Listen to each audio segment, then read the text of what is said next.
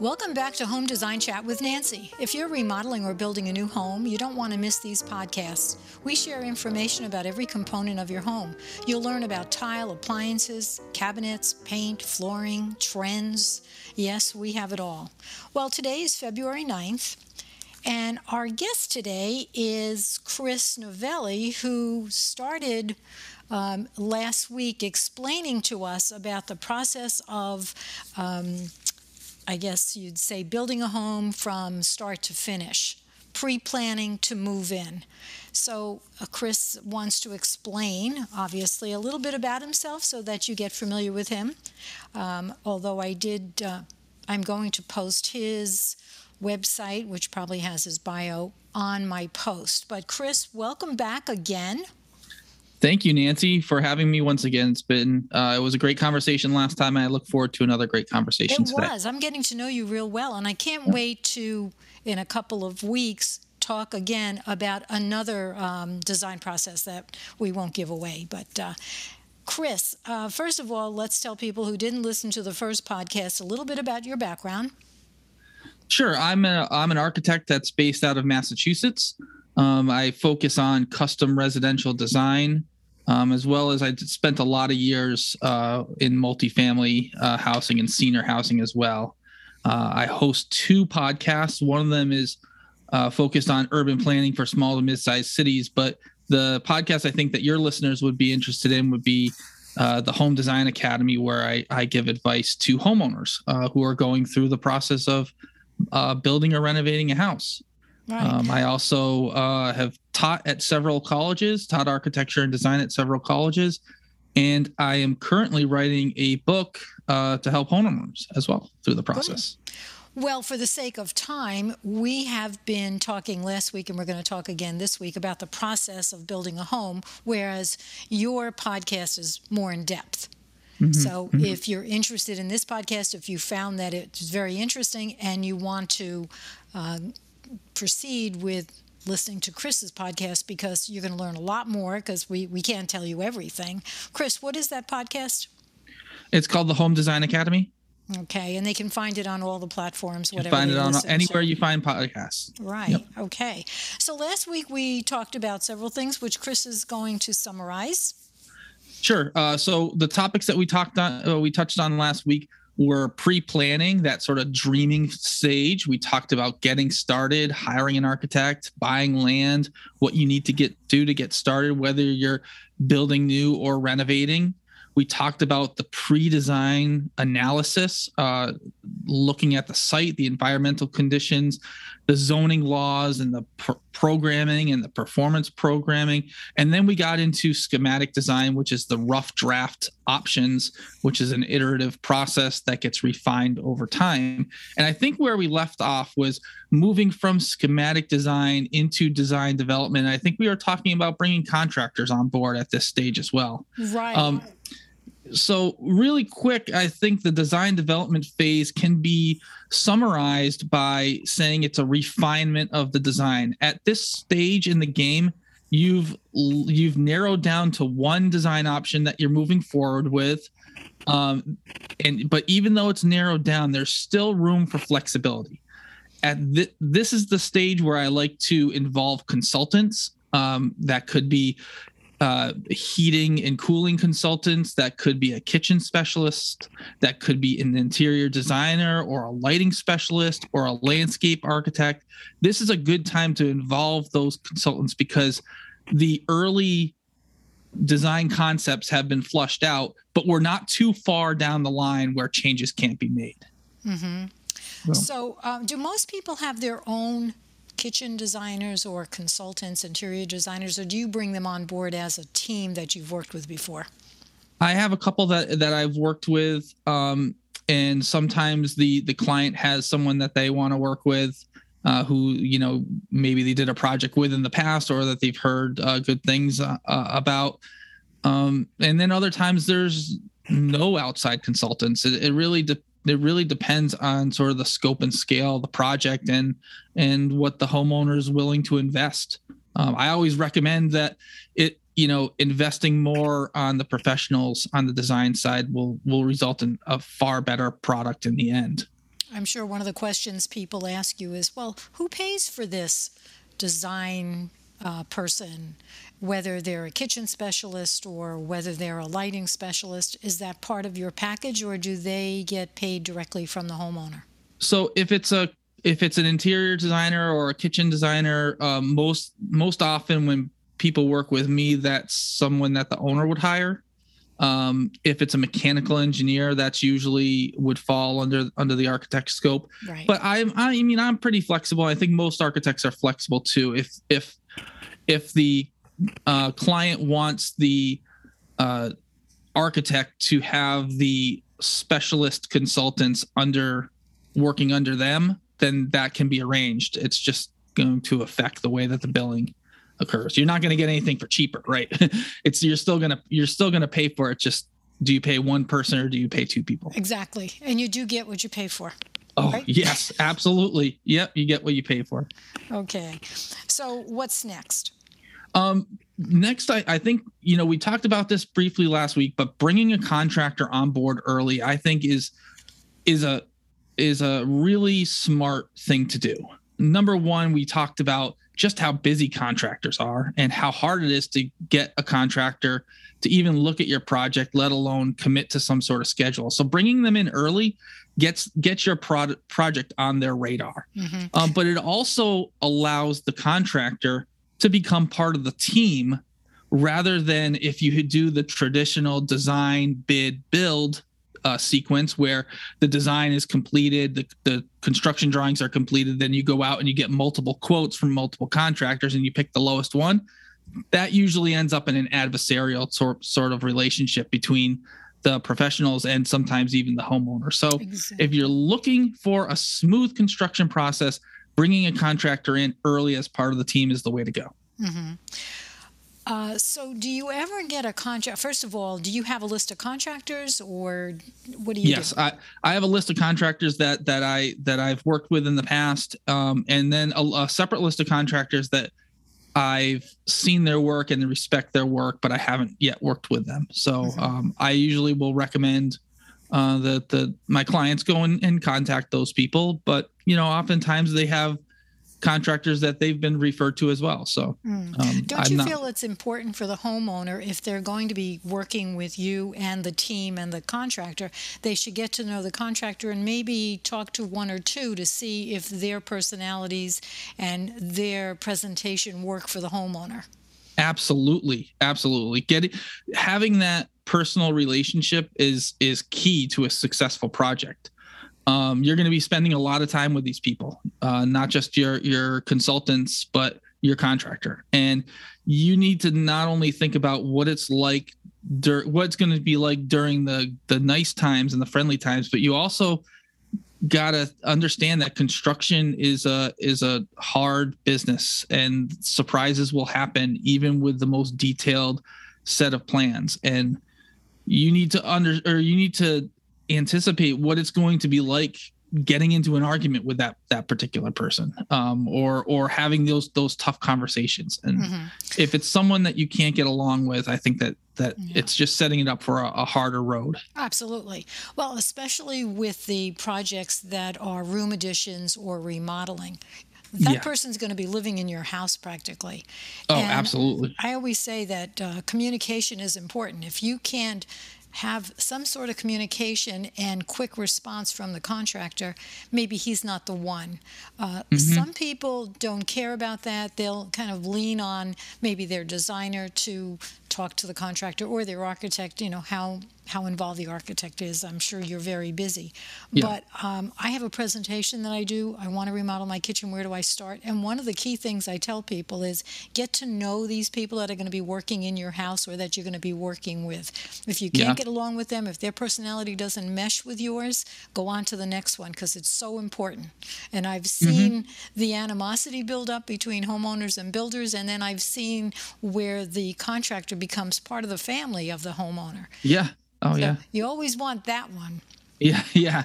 You want that one that also does good work, because you can be the friendliest person in the world, but if they don't do good work, then. Right. So I always suggest that they go see some of the projects that the person has done, and also talk to the owner of the project to see if it was hard for them to go through this project or if it was just a piece of cake. Yeah. Not only seeing work that's completed, because you can tell the final quality and craftsmanship, but if you could convince a contractor that you're talking to bring you onto an active job site, you can learn a lot by them. Do they keep the job site organized, or is it an absolute mess? Right? Are there things all over the place? Are you walking through and are you hearing the subcontractors, muttering things under their breath because they're disgruntled working with this person? Those are all cues that it might not be a good person to use for your project. Right. And I've suggested that, but I've also heard contractors say, well, my insurance won't let them do that. And you tend to think that they're hiding something. Yeah. They're a little bit more open to letting me come on the site, maybe more than a homeowner, but but the homeowner's the one that's going to be paying the bills. So yeah, exactly. I think they should know. Okay. Also, when you create a team and everybody is in sync, do you have construction meetings, including the homeowner? Yes, I like to have regularly scheduled construction meetings where all parties are present. The homeowner, the architect, the contractor, and if you're talking about any specialized item of work, then that specialist should be there as well. Yeah. What you don't want, what your listeners don't want, is they don't want to be having meetings without one of those team members there and making decisions without one of those team members there, because the flow of information is critical, and keeping everyone on the same page. And I think we talked about last time too, like I think you mentioned like someone talking to a framer and then asking that person to make changes, and that's not the person that you want to talk to. Right. Yeah. I mean, people should realize that they don't just work independently. The subs are working as a group, and their whatever they're doing is going to affect 3 or 4 other subs. So that's why it's important. And also those construction meetings kind of eliminate the phone calls that you get every 5 minutes from some people. Yeah. And you'll run into people that like to do that, both on the client side and on the contractor side, where every little thing that comes up, it's either an email or a phone call. But if you have those regularly scheduled meetings, you can save all your questions for that time, unless it's something critical that's going to delay work. Yeah. If it's critical, the homeowner doesn't want to hear, look, we'll answer that in 5 days. Exactly. Yeah. And then the contractor's just going to say, okay, well, we're just going to leave and go to another project for the next 5 days, and we'll see you when we get an answer. Yeah. And by that time they'll forget. Right. So construction drawings, where are we with them? Yeah, so I think we got into talking about construction a little bit there, but we got a little bit ahead of ourselves because we haven't finished the drawings yet. So after the design development phase comes the construction drawing phase, or the contract document phase. And this is where the final detailed drawings are created. These drawings and specifications. Now, the specifications are sometimes incorporated into the drawings, or on a larger project, it could be a separate book. But these drawings and specifications are what the contractor is going to use to price the project, to pull all the required permits, and to actually build your house. The drawings and the specifications represent a legal contract between you and your builder, right? So whatever's on those documents, the contractor and you are agreeing. The contractor will provide what's in the drawings in exchange for whatever price that you're willing to pay, right? Or that you agree upon. And so the mistakes that people make in this phase is trying to hire maybe, an unlicensed drafter to do the drawings to save a little bit of money. And you might not get as complete of a set. I like to have a highly detailed set of construction drawings, because not only will it make the pricing easier and more accurate, it will have less surprises on the job site. It will have a smoother construction period and everything, and everyone knows what's expected of them. So, well, I don't know about Massachusetts, Rhode Island, or wherever, but if you have a a really good construction drawing set, and you put it into the city for permit, you'll have less questions from them, and so that will Absolutely. facilitate the time frame, right? Yeah, yeah, absolutely. The more detailed your set of drawings are, the easier it's going to be to pull that permit. Now, I do know of architects in different parts of the country that no matter how detailed their drawings are, they still have a list of questions from the permitting office. And I hear from other architects that some of these building inspectors and some of these building departments are so understaffed and so busy that a lot of times they'll just issue a standard set of questions and revisions, sorry about that, without even actually looking at the documents, just to sort of, get it in, get it in and out the door. And so a lot of times those architects that are dealing with those situations, I've heard that the architects and builders are submitting drawings when they're maybe 50% complete, just because they know that the city's going to kick it right back with these standard questions. So it all depends on the situation that you find yourself in, based upon your geographic region, I guess. Mm-hmm. Well, I've heard many, many times here in the Phoenix area that if the homeowner brings the drawings to submit to the city, they'll go through quicker than if an architect or a builder puts them in. Interesting.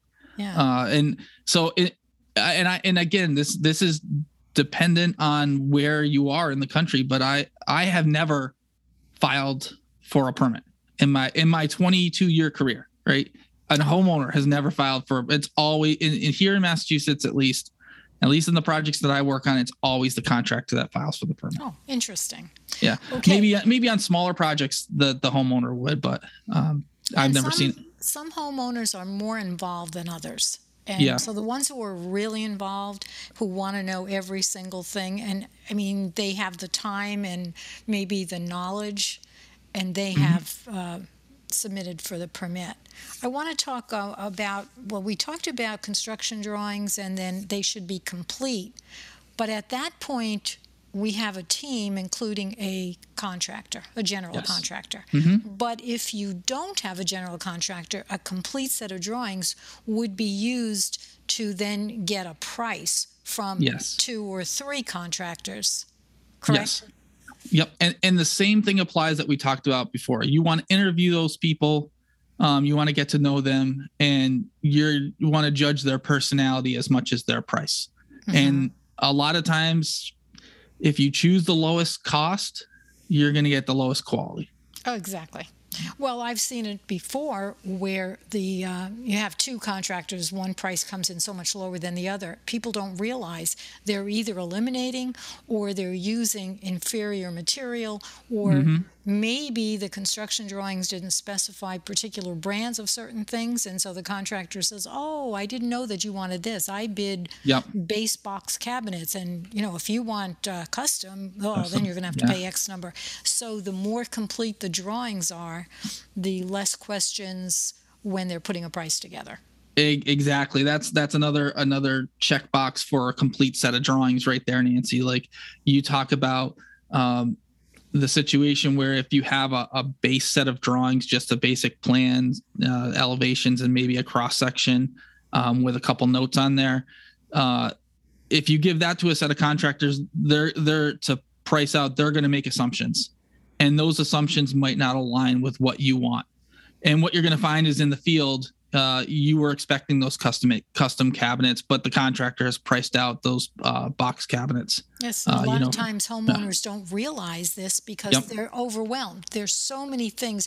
Somebody told me that when you build a house, you have over 1,000 choices or questions that you have to answer, or items that you have to think about. Now, having a professional team, that eliminates a lot of the questions and a lot of the choices because we help them out. Yeah, we're their trusted advisors. We guide them through the process, and we help them along the way to avoid those situations where they're going to end up paying more. Yeah. I've worked with a couple of builders, one in particular, where they would give a list of sources. Say they were finding cabinets. They'd say, okay, go to these 5 cabinet companies or go to these 6 suppliers of plumbing fixtures. And the homeowner had no clue. First of all, they don't know what their budget is. And they don't know one brand from the next, so they have to rely on the salespeople. Now, I hate to say this, but there are salespeople who are very good at what they do, and then there are salespeople who know that they have certain spiffs if they sell certain brands. So to be upfront, I think the contractor or somebody, I mean, me as the kitchen designer, I will say, okay, I'll go with them and say, this is what we need. And then, okay, I know prices. I mean, I don't want to get into kitchen cabinets, but there's good, better, best on everything that you choose.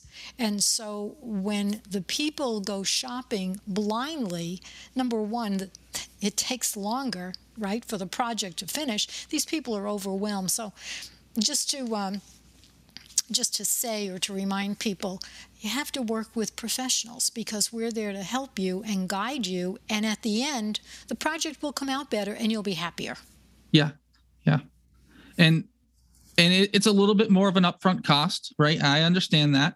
And I understand people are trying to get the lowest price possible, but this is not an area that you want to skimp on, right? You want to hire the best professionals that you can. Mm-hmm. I think I just ran into bidding and negotiations, didn't I? Yeah, that's fine. We were talking about the 2 different methods of obtaining a price, which is after the drawings are done, you get your final price. So either one, you have the contractor as part of the team, like we talked about before, and if they're part of the team, they've been updating the price as it goes along. That's another benefit for having the contractor on board early, because you can get these updated price checks, and it's not a big surprise when it's done. So what happens if you've designed the house and done all the drawings, and now the bid comes in 30% higher than you expected? Where are you going to make those cuts, right, to get it down? Yeah. So having the contractor on board early is good. But it's not all. You don't always get the best price. So finishing the documents and having multiple bids is another method. And so that's called the bidding and negotiation phase.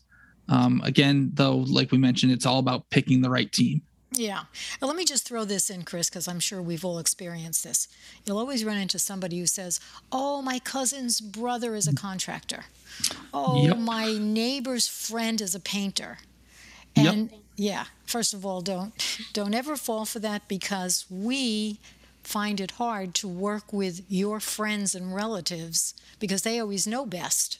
And then when they do something wrong, who's going to yell at them? Who's going to correct them? Exactly. And then if they do, and even worse, what if they do something that's really wrong and you have serious issues, and then now you've lost a friendship, or now your Thanksgiving dinners are going to be a little bit more awkward. Yeah. Okay. Time for a true story here. Many years ago, I was brought into he called me and said, I need a couch. And I walked into his 2-story house. And I couldn't believe the disaster. I said, you need a house? I mean, you need a couch? Really? He goes, well, no, not really. What do I do with this kitchen? My friend, quote unquote, remodeled it. He never finished it. He left wires hanging. Nothing was even. It was such a mess. He goes, how can I fix this? And I said, I hate to tell you this, but we have to gut the kitchen. In gutting the kitchen, we found that his friend had cut into the glulam beam that was holding up the 2nd floor. Oh, my goodness. His friend had since absconded, gone out of, state, country, never to be found again. And the homeowner is left with this mess. And this is what happens sometimes when you get somebody that tells them they know what they're doing, that they're professional when they're not. And then you need to pay twice as much to fix their mess. Yep. So do it right the first time, and you pay once. Try to cut corners, and you're probably going to end up paying twice. Exactly. Exactly. Well, before we get into construction administration and all that good stuff, I want to talk about Monogram. And eventually, the homeowner's going to have to pick appliances. So I just want to remind people that yes, there is a long lead time because of the supply chain. And I keep saying this, and everybody's in the same boat. Don't think that you're going to go from one source to another and they're going to say, oh, yeah, I got a bunch in the back room. I can get it in 2 weeks. They can't, because they all go to the same manufacturers. So Monogram is a real good appliance. I have used them a lot. I love them, actually. Mm-hmm. I've been to their factories in Louisville 5 times, so great place. But their intelligent appliances are built to enhance your kitchen, cuisine, and beyond. Experience peace of mind, convenience, and an optimized performance with the Smart HQ app, which elevates the way you interact with your home and appliances by allowing you to do things like preheating your oven from your phone and checking how much time remains on your dishwasher cycle. So go to monogram.com to learn more, or you can visit your local showroom to see and touch these appliances and ask as many questions as you have. Oh, so back to our construction administration. Yes. So now the design is completed. The construction drawings are completed. You have a contractor on board, an agreed upon price, and now we can actually start building. So at this stage in the game, we might be a year into the project already, right? Or at least 6 months. Mm-hmm. And so finally we get to the job site, and finally we get to start building this thing. The first thing I want to talk about in construction administration is scheduling, and things will take much longer than you anticipate. And your decisions or lack of decisions are going to greatly affect how quickly and how smoothly things will go. And also your changes if you decide to change your mind after you've decided what you want.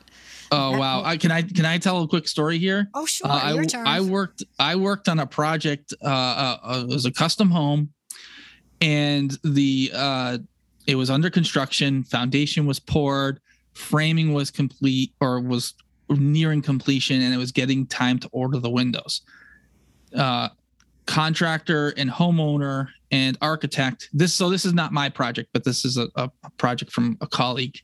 The contractor, the architect, and the homeowner sat down to choose the windows because it was just left pretty vague on the drawings about what brand and type of window they want.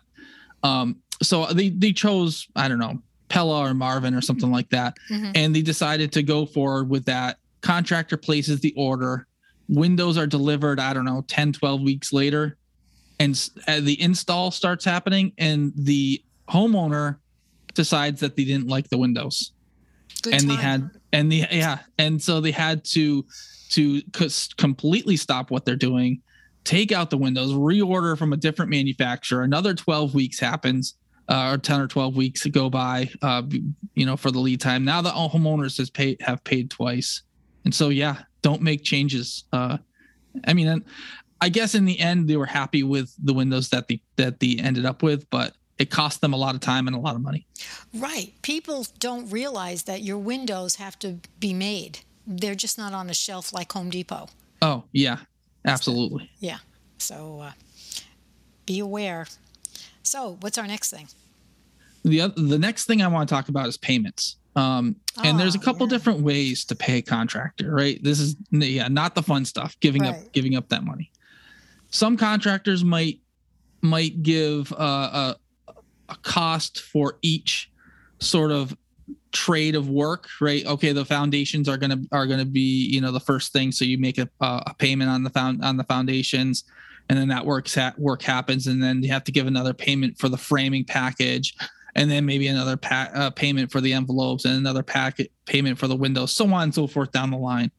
Another way to do it is monthly requisitions, which is based upon percentage complete. That's work, that's been completed and or materials that are stored on site. That's a little bit better of a way to do it, in my opinion. But some of the smaller contractors don't like that, because then they might have to float the work, where they have to sort of pay out of pocket and then get reimbursed by you as the work gets finished. So some of the smaller contractors don't like that. But the big thing with paying contractors is you do not want to pay in full until the work is complete. I have seen and heard so many horror stories of people paying their contractors, especially at the end of the project, right? That final payment, and then they just walk away and don't finish. Let me just say something about that, Chris, because that's a good point. Whether it's building a house or refinishing furniture, don't ever give that final payment until you're totally happy. Yep. Otherwise, they're not going to come back. You're not going to see them. Yep. Absolutely. I have to throw my 2 cents in every once in a while, and it's all from experience. Trust me. Mm-hmm. Mm-hmm. That's what happens. Do you ever do anything on a cost plus basis? Yeah, sometimes. It again, a lot of times it depends on the contractor and what they like working with. I mean, if you start talking about larger projects, then sometimes different funding sources will have different contract payment methods that they like to I have to go seen with. bids from contractors where there's one lump sum. Some of them will break it out by different areas, construction, and then maybe framing and finishing the outside, and then flooring and different finishes for the inside. Some of them, yeah. I was gonna say, even with sorry to interrupt. Even with those lump sum or fixed price contracts, I like to see them all broken down by trade. It makes it easier to evaluate. But you bring up the cost plus, and now that I'm thinking of it, with the drastic fluctuation in material prices that we've been seeing over the last couple of years, a lot of contractors are switching to the cost plus method. Which means it's essentially means that you're not getting an overall price for the entire job up front, but you're getting whatever the material costs on that day that it's ordered, plus whatever markup the contractor puts on top of it. Sometimes there's a guaranteed maximum price with the cost plus contract that limits it, but with the inflation and the economy, the way it's been the past couple of years, a lot of contractors are moving to cost plus. Yeah, specifically in wood prices. I got a cabinet price a year ago on a project I'm doing, and it was based on my drawings. And even before we went in to then specify door style, color, et cetera, he said, my wood prices have gone up 30 to 40%. The homeowner can't hold somebody to the price that they previously was given because these prices have skyrocketed. So you have to be understanding as a homeowner. You're paying more for eggs and you're paying more for wood. So I don't see anybody saying, wow, the price really went down. Nothing goes down. Nothing ever goes Except down. Maybe your checkbook. Yeah, and if something does come down, like you mentioned, lumber, right? Lumber went through the roof last year, but then it started coming down a little bit. But that comes down, but guess what? Something else is going up. So it all ends up going up in the long run, which is another vote towards moving forward with the project efficiently rather than taking a long time or delaying it for a couple of years, because nothing's going to get cheaper. Right, exactly. So I'm working with a couple now, and they're actually so involved in the project, and the design phase was a year. And so it's a very large remodel. I mean, I think there's 2 little rooms we're not remodeling. And I keep saying, if you don't order certain things like appliances now, you're going to get an increase, and you're also going to delay your delivery date. So if you know exactly what you need for windows or for cabinetry or for appliances, don't delay. The prices aren't going to come down. They're not going to have a super duper sale where you're going to go, wow, I should have waited. I saved $2,000. You won't do that. It's not going to happen. Yep. One last thing I want to say about construction administration is on inspections. And so hopefully either you or your contractor has filed for all the necessary permits. And along the line, there's going to be inspections from the local municipality. These inspections will include the foundation. It will include framing. It will include insulation, rough electrical, rough plumbing, final electrical, final plumbing, so on and so forth. and it culminates in the final inspection, which results in a certificate of occupancy. Now this is getting into project closeout, the next phase, but you cannot move into your building or start using your building until you have that final certificate of occupancy from the building inspector. I was told that you can get a C of O if you have one toilet flushing and one sink working. Is that true? I've heard that too. It really depends on the city or town. I've seen some inspectors are pretty loose, and other inspectors are very, very strict. So. Okay. So if a couple moves into their house without a C of O, without a certificate of occupancy, what happens? Does somebody come in and throw them out, or do they put yellow tape across the front door? I've never had that happen, so I wouldn't really know.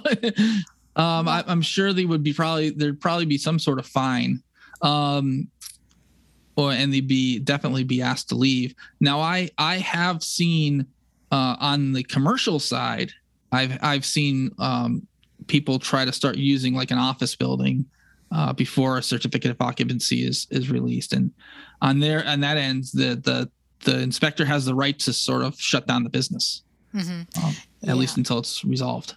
Even though commercial and residential kind of walk along parallel, but then there's a lot of differences between them.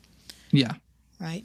You agree. And a lot of the inspectors are reasonable, right? So if things are not like 100% complete and you need to start moving furniture in because you've got nowhere else to store it, they'd probably be willing to accept that. But like you said, if you want to start living in that house and you don't have a working toilet or a working kitchen, then chances are they're going to say no.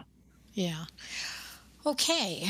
So now I've got to talk about plumbing fixtures. Like we talked about a working toilet, everybody needs that. Yeah. Well, Studio 41 is your complete solution for any kitchen or bathroom design project. They provide everything you need for your project, from complimentary design services, which I don't know why I keep saying that, because I'm the complimentary design service. Cross out complimentary, to the best quality products and innovations available in the industry today. So they have showrooms in Illinois, 13 of them, and they carry everything from all your plumbing fixtures to cabinetry, tile, windows. We have one Studio 41 in Scottsdale. They don't carry tile and windows, but I use them exclusively for my plumbing fixtures and for cabinetry. I can use them for cabinetry, but I've got to tell you about their selection of hardware for cabinetry. I have never seen as many handles as they have, probably over 1,000. So that is a great place where people can walk in and visualize, because they do have cabinets. Bring in a cabinet door. Hey, I might bring this up too before I finish this commercial. When you're shopping for finishes, bring as many samples of whatever you have with you, whether it's a tile floor sample or a backsplash sample or a countertop sample or a wood sample, painted sample, whatever. Otherwise, nothing's going to match. And that is just going to take longer to make decisions. So have your little bag with all of your samples. That's a great tip. Yeah. So so I was saying about Studio 41, we have one in Scottsdale, we have 13 in Illinois, but they also have a wonderful website, and you can visit them at shopstudio41.com. You can also order online from them or from anybody else where you see anything. But be aware, we call those people e-shoppers when you kind of go off the beaten path and order different things that you expect your contractor to then put in, and something is missing or something isn't right. Since you ordered it, you're responsible for it, so don't forget that. Okay, Chris, we can continue now. Those are some great tips there, Nancy. Yeah, I'm definitely gonna go check out that website. I want to see all those different options. Yeah, they're great. I think all of my projects right now are in a different phase, but with Studio 41, whether we are waiting for the material to come in or waiting to order. I mean, beautiful stuff. And by the way, it is a Kohler showroom too. Oh, nice. Yeah. Okay, what are we at now? Great. Are we ready to move in, Chris? we're getting there. We're getting close. So now we're at the project closeout phase. So we've been through construction. Hopefully it was as smooth as possible. We all know that there's going to be surprises. We all know that there's going to be things that don't work out perfectly. But hopefully everything went as smooth as possible, and you're very happy with the final result. Now, when you get into when you get into the project closeout, some of the things that's going to be going on is punch lists, which a punch list is basically a list of corrective items that need to be addressed. If there's damage to the walls, or if something's not functioning properly, or if a cabinet door is not aligned properly. That's always a common one, especially with those box cabinets. And let me add that your crooked cabinet or your light fixture that's crooked will not stop you from moving in and getting a C of O. Correct. So with this punch list items, it's items that the contractor needs to correct. Now, this gets back into paying the contractor, because if you've paid the contractor in full, He's on vacation, unless they're a really nice person, they might not complete all those punch list items. Yeah. Right. So you have to hold back a little bit of money, and it has to be enough money for it to be worth it for that contractor to come and make all these final corrections. But one mistake I see too is homeowners thinking that every single little thing is a punch list item. No one is perfect. No contractor is perfect. You can expect the best that within reason. But unless you've paid a premium price for a premium product and a premium contractor, if there's a little bit of, I don't even know if there's a little bit of paint that's a little blotchy, that's not necessarily always a punch list item. Mm-hmm. In Massachusetts, how long does the contractor have time-wise to correct everything? Well, the warranty period is usually about 1 year. But I like saying if it's a punch list item, I like it being done and completed before a homeowner moves in, because once they start moving furniture in, then it can be a dispute on who actually caused the damage, right? True. True. So another tip during project closeout, document everything. Take a picture of every wall in every room, every ceiling, every floor, every cabinet, everything. Video or picture, just in case there's, disputes in the future. Yeah, and turn on that date stamp. Yeah. Thing that you have on your phone. Yeah, absolutely. That's a good point. Yeah. And also, say it was a warped cabinet door. Don't expect them to take a week to do it. It takes a while to make things and to replace. But if you've documented everything and you can prove that, you didn't warp the door, then they have to replace it. I believe in Arizona we have 2 years to warranty. Oh, okay. To warranty your product or your service from the registrar of contractors. Another thing that happens during this project closeout phase is the homeowner is going to get trained on how to use all the building systems. Your heating systems, your cooling systems, if you have a photovoltaic system on the roof, building systems are getting more and more complicated, but also more and more reliant or involved in technology. Like you talked about those Monogram appliances where you can sort of control them from your phone. There's a lot of that going on with mechanical systems. And so you should be trained by the contractor or by the installer on how to properly use and maintain those systems. And one thing that I really recommend is to record those training meetings, right? Because it's very easy to sit there and nod your head as the mechanical contractor tells you what you need to be doing each month or every year to keep that mechanical system operating at peak efficiency. And, you could just be sitting there nodding your head along, but then they leave and 6 months down the road, you're scratching your head on what they said. So I recommend recording those training meetings because it will be valuable in the future. Or don't you think that a lot of times you can go online and find a video that trains whatever you're needing training in? Yeah, you could. I guess it depends on how complicated the system is. especially, well, getting on the commercial side or the multifamily side. When you have these larger buildings, the systems tend to get really complicated. So, and also for a homeowner, it's overwhelming. I did a kitchen one time that was state-of-the-art, gorgeous, and she insisted on a steam oven, and she moved out. They sold the house. She had never used that steam oven because she couldn't remember how to use it. Oh, geez. Yeah. And I had offered to have people come in from the manufacturer to show her, and she said, no, I don't want to do that. But you have to know the product that you're trying to learn, and if you have questions, don't hesitate, because you're not the only one.